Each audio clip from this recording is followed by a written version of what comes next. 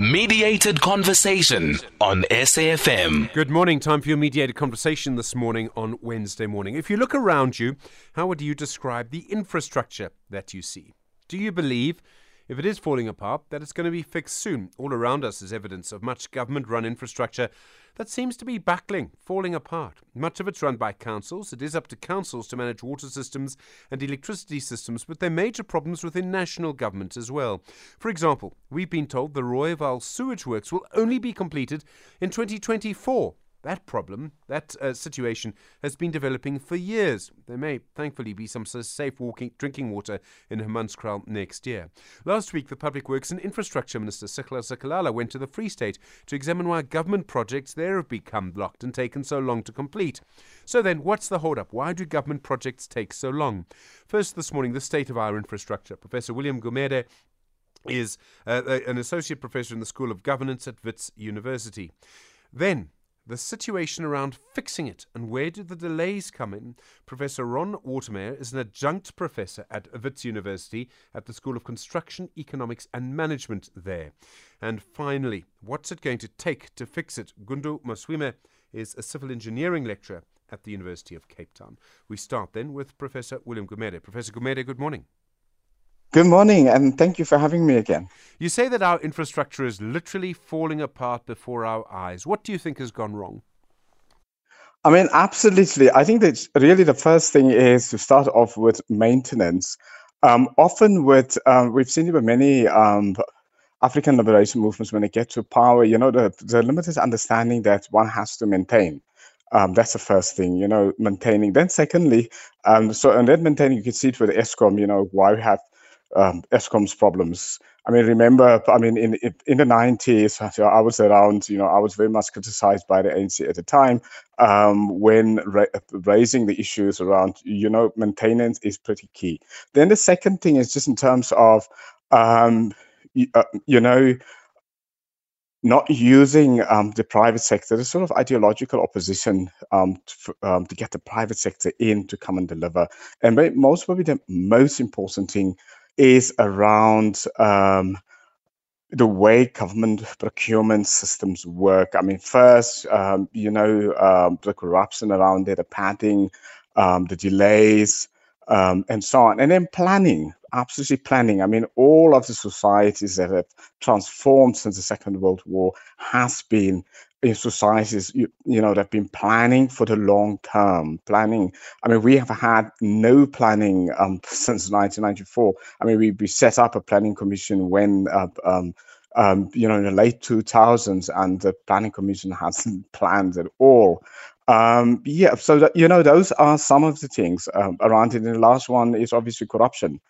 So projects get going, but corruption involved, get companies, politically connected companies to deliver. They don't deliver. They get fund companies. They ask for more money. You get projects like Medupi and Kusile, the power stations that run run over time and also become more expensive. So, is it a political problem then? Is it or a technical problem? It's both. It's a political problem. The first, lack of planning. Societies don't plan. It's politics. That's the first thing. And then second is also a technical problem. The idea that one can build infrastructure with politicians, or a company run by politicians or former politicians and not by technical people. There really is a dominant view inside the ANC that, for example, that's in the infrastructure companies, Transnet, Prasa, and so on, that you can appoint somebody who's a politician to be the chair or to be the CEO who's never, ever been involved in any technical arena, or airline. You can get somebody who's never ever been in the aviation industry, but the person is appointed as a CEO of an airline, which is one of the most competitive spaces in the world. One of the things that seems to happen is that you have a contractor starting and then not finishing. I don't know if that's that the contractor should never have been appointed in the first place. We also have endless disputes where things go to court all the time. Projects, whoever gets the contract goes to court. And that seems almost endless. How do we stop that from happening? If you think about the Edmund Saudi case, that, which is now in the news here is someone where absolutely before he got his contract had absolutely no business sense, never had a business before, anything. Political connected, gets a contract because connected to the ANC. The contract is almost sort of pre-put together for him. It's advertised in the public, really innocent, naive, ordinary business people think, well, apply, but it's been kind of rigged before the time he gets it. Get the money, spend the money on his personal lifestyle before delivering anything. Then government needs to get, so project is not delivered, government has to reissue a contract for a new company to come and do it. And the same Edwin Saudi then goes to another, in another province, in another government department, and over again.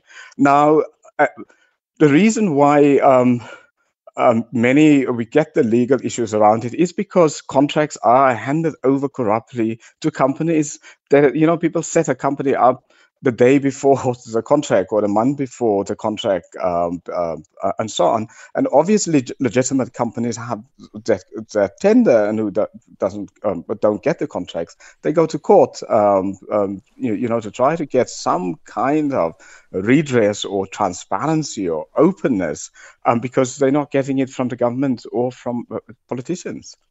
Professor William Gumede, thank you very much indeed. Associate Professor at the School of Governance at Wits University. Really do appreciate the time this morning. Your Mediated Conversation continues discussing the delays that we see in government infrastructure projects. You with SAFM, it's 19 minutes to 9.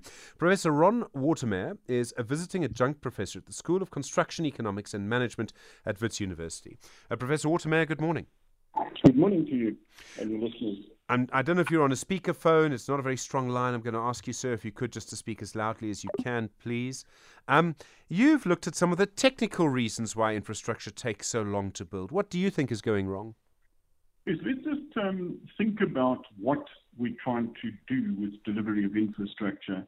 And I think this is also a bit of a worldwide problem. I know that my colleague, Professor Gumede, has spoken about the corruption, but let's look at it from the process of delivery.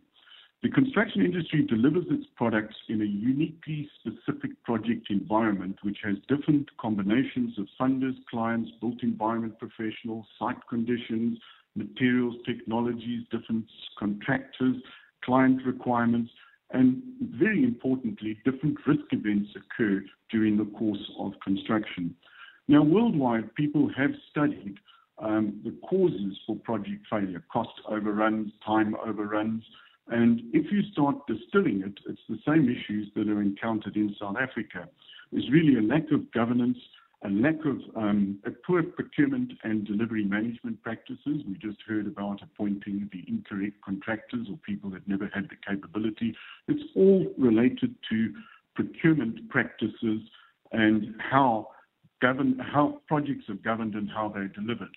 Now, I think we've got to realize that there was a statement made by the Institution of Civil Engineers a few years ago, and I fully subscribe to this, that the role of the client is the single most important factor in determining the success of a construction project and capital works programs, irrespective of size or complexity. So there's a role to play by the client. You can't just expect a delivery team comprising contractors and consultants to deliver. They need to be directed in this process. So there's the role of the client to plan, specify, procure, and oversee delivery, and that can't be outsourced. And there lies in the problem, is rebuilding that client capacity with governance and having it as a unit delivering projects, because that is causing the delays, decision-making, having the right tools in the right place. We've also got a regulatory framework that has its own complications, where the whole supply chain management, or what some refer to as procurement, is really located in an office of a chief financial officer. And so what you've got is people that are making procurement decisions are not those that are delivering the projects necessarily, and this creates a lot of tensions and different objectives and different outcomes. That's just at a high level, looking at what the issues are. So, I mean, from what you say, this is a problem around the world. Does it seem to be the case that government projects take longer than private sector projects? That's certainly my perhaps biased view. Look, there's a lot of private sector projects also fail. There are projects in South Africa that have been delivered on time. I was involved in the delivery of the 2 universities, and if you wanted to look at a world-class experience, 28 months from political decision to the opening of 2 universities. By anyone's standard, it works. So it's how you get the client function working, how you get your procurement working, how you organize your resources, and how you oversee them is really what the issue is. And that is something that has got to be built up again in South Africa. So there are different ways to manage projects. Is there any difference between the way we manage projects and other countries do it? I mean, I presume, someone's going to bring up the famous example of in Japan, people can build a bridge in an afternoon. But they've also planned for that, and they do that because they have regular earthquakes. So they've planned for that. That's what that society has done. Our society is quite different. Well, look, we lack on the planning, and I think that where the problem also arises, if we look at the international research and bring it back into South Africa, it's the same kind of thing, is we often have with our projects this sort of optimism bias, where executives are over-optimistic of what can happen, and we create expectations without going through the thorough planning and understanding what the costs are and what the timeframes are. We start with the wrong goals. One also has strategic misrepresentation in getting projects going, where we choose the wrong projects. We've also got escalating commitment to things, and we see this from the political influence in which projects are done, which then has a knock-on effect that there's insufficient time to plan, and it almost becomes the project is get the tender out. That's not the project. The project is the end outcome, and that needs to be managed through a process to arrive at the end outcome. So I think there's a lot of areas across the whole planning, delivery management, and there was also Professor Gumede spoke about the asset management side of things, which then informs what we should be doing and how we should be maintaining infrastructure. So are there examples? Is there a cut and paste plan that we can use, a procedure? I don't know if such a thing could really exist.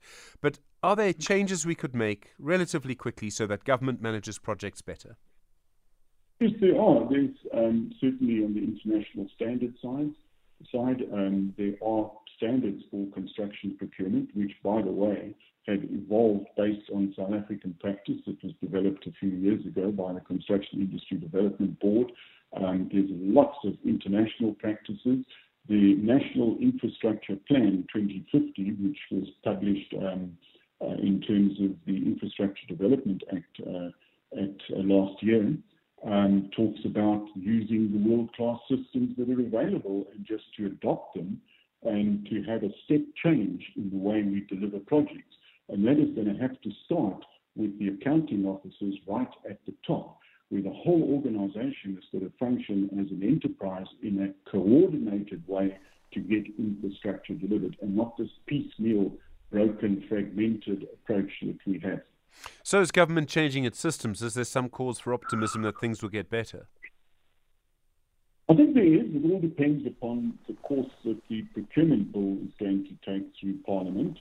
I think there's a lot of debates that are still going to take place into how it is going to be located. If it's going to continue as a financial function, as is currently the case, I don't think we're going to see that window opening up. But the bill has been talking about dealing with infrastructure separately. And if it is dealt with separately and put under the operational side of organizations, we will see a huge improvement, because then we'll have those that are capable of delivering value for money having control over the whole process. Professor Ron Watermeyer, thank you very much indeed. Visiting Adjunct Professor at the School of Construction, Economics and Management at Wits University. In a moment from UCT, the lecturer Gundo Maswime, your mediated conversation on government infrastructure projects will continue. 11 minutes now to 9. SAFM. guiding you through the rush hour traffic. Get you an update on the Diepkloof interchange. It looks like it's pretty much all been open this morning. It was a full closure for a while of the N1 highway and the N12 west. It's all been reopened. Big backlogs really from the south, from the Lenasia, Eldorado Parkside, N12 Potchefstroom Highway, N1 up to Diepkloof stays really heavily backed up. The Golden Highway is the other congested area from sort of N12 Eldos up through Devlin, Vix Viking and in through towards Southgate. A lot of congestion around the Southgate area as motorists were largely diverting through there during the closure. The other big backlog is Nirvana Drive between Aikenhoff and Lenasia, also an alternative route during the closure, and that stays very heavily backed up in and out of Lenasia. Got a crash on the N12 and R24 routes after they've merged, coming to Gallooly, so both of those routes are busy. And the N1 South off-ramping at William Nicol stays busy due to no traffic lights on William Nicol and Sloane Street, a very congested William Nicol. Durban, a breakdown still with us in the roadworks between Komarshu and Gateway, heading north towards the airport. It's slow. Cape Town, a ton of rain overnight last night. Central Cape Town, and out as far as Somerset West, Victoria Street is currently closed on the southern side of the N2. There's a massive amount of water over that section of Victoria Street, and then very heavy traffic in the southern suburbs. A lot of flooding around sort of the Mowbray area. Lisbeth Parkway closed at Klipfontein Road, right down through sort of Rosebank, Mowbray, Rondebosch, Newlands and Claremont. There's some really significant traffic pressures this morning. Athlone also underwater. Klipfontein Road and Jan Smuts, that junction is closed as well. Some flooding on the M3 before Hospital Bend. So the M3 from Constantia all the way through Bishop's Court and Newlands and up towards Hospital Bend stays very heavily backed up. And big traffic on the N1 going into town this morning as well, from Plattercliff Hill right through to the sort of elevated freeway and the CBD area. If you've got somewhere to get to in Cape Town this morning, give yourself plenty of time to get through. The traffic is really significantly congested, particularly in those southern suburb areas. Rob Byrne, SAFM Traffic. Telkom VS Gaming is bringing gaming to life in a way that you have never experienced before. The second season of VS Gaming Weekly is here. This time it is bigger and better. Join hosts Okay Wasabi and Sibu Mpanza as they shine a spotlight on the world of gaming to bring viewers everything from gaming news, the latest tech, tournaments, players' profiles, and celebrity interviews. Get the latest in gaming news and trends from That Freaking Geek, as well as tips and tricks from some of South Africa's favorite pro gamers. Don't miss VS Gaming Weekly every Friday at 3 p.m. on SABC 1, with repeats every Sunday at 11:30 a.m. on SABC 2, as well as Fridays at 10 p.m. and Saturdays at 11 a.m. on SABC Sport. For the love of the game.